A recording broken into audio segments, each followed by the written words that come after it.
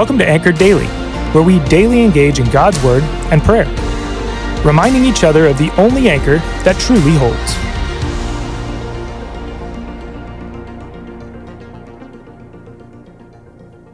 Hey Bethel family, this is Jason, and I want to look today at the last chapter of Matthew chapter 28.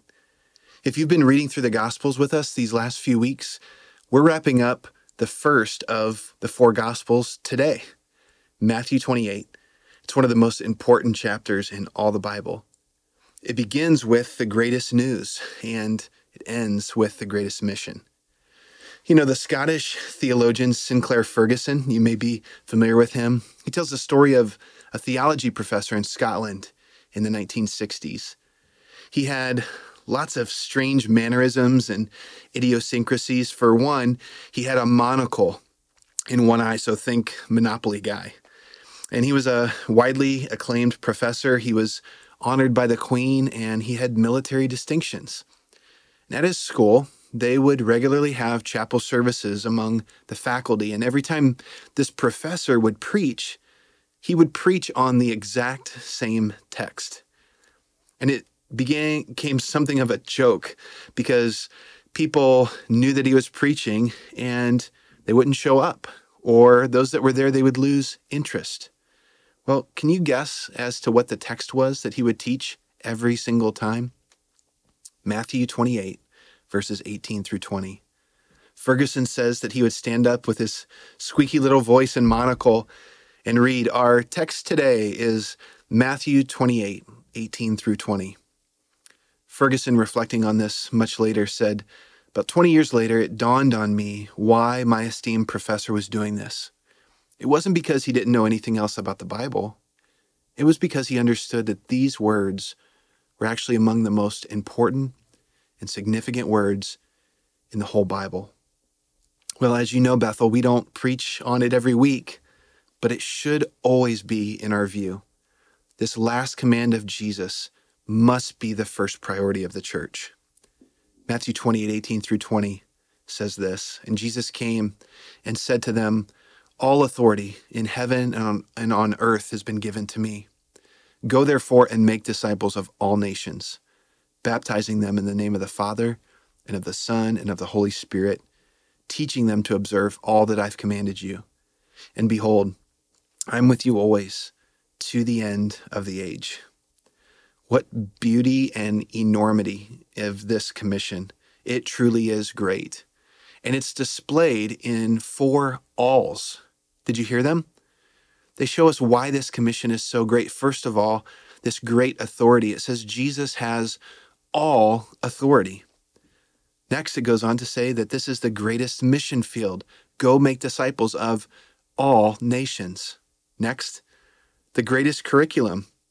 Teach all that Jesus has commanded. And then finally, the greatest assurance. He is with us for all our days. This is a mission worth giving your life to. But before you think that perhaps you're unfit for this assignment and all that God would have us be about, why don't you just pause for a second and consider who it is that preserved this great commission for us. His name, of course, is Matthew.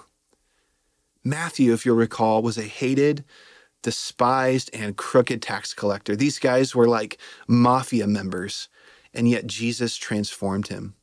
He said to him in Matthew 9:9, follow me. And Matthew left his tax booth and went and followed Jesus. Jesus transformed him, and he can transform you as well. As a matter of fact, that's exactly what Jesus came to do. He says later on in that same gospel, I came not to call the self-righteous, but sinners. People like Matthew, people like us. Jesus makes sinners his disciples who go and make more disciples. Every believer can mature as Matthew did. He matured so well that he could pass Jesus' words through this gospel to us.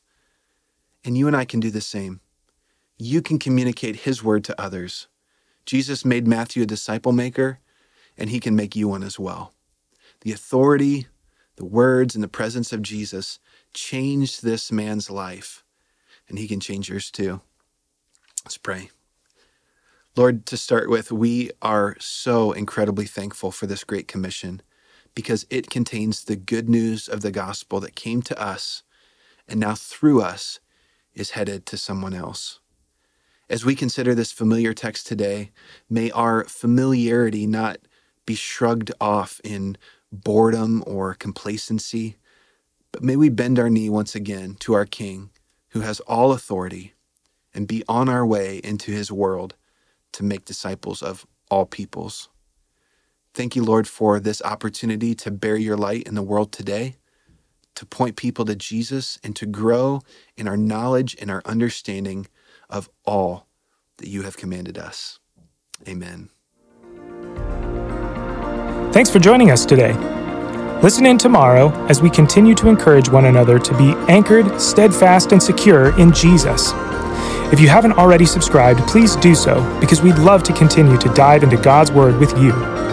We'd also like the chance to connect further with you. If you go to bethel.ch, you'll see all sorts of ways to connect, serve, and worship with our church body. Finally, please consider sharing this podcast with your friends by word of mouth or on social media. Have a blessed rest of your day.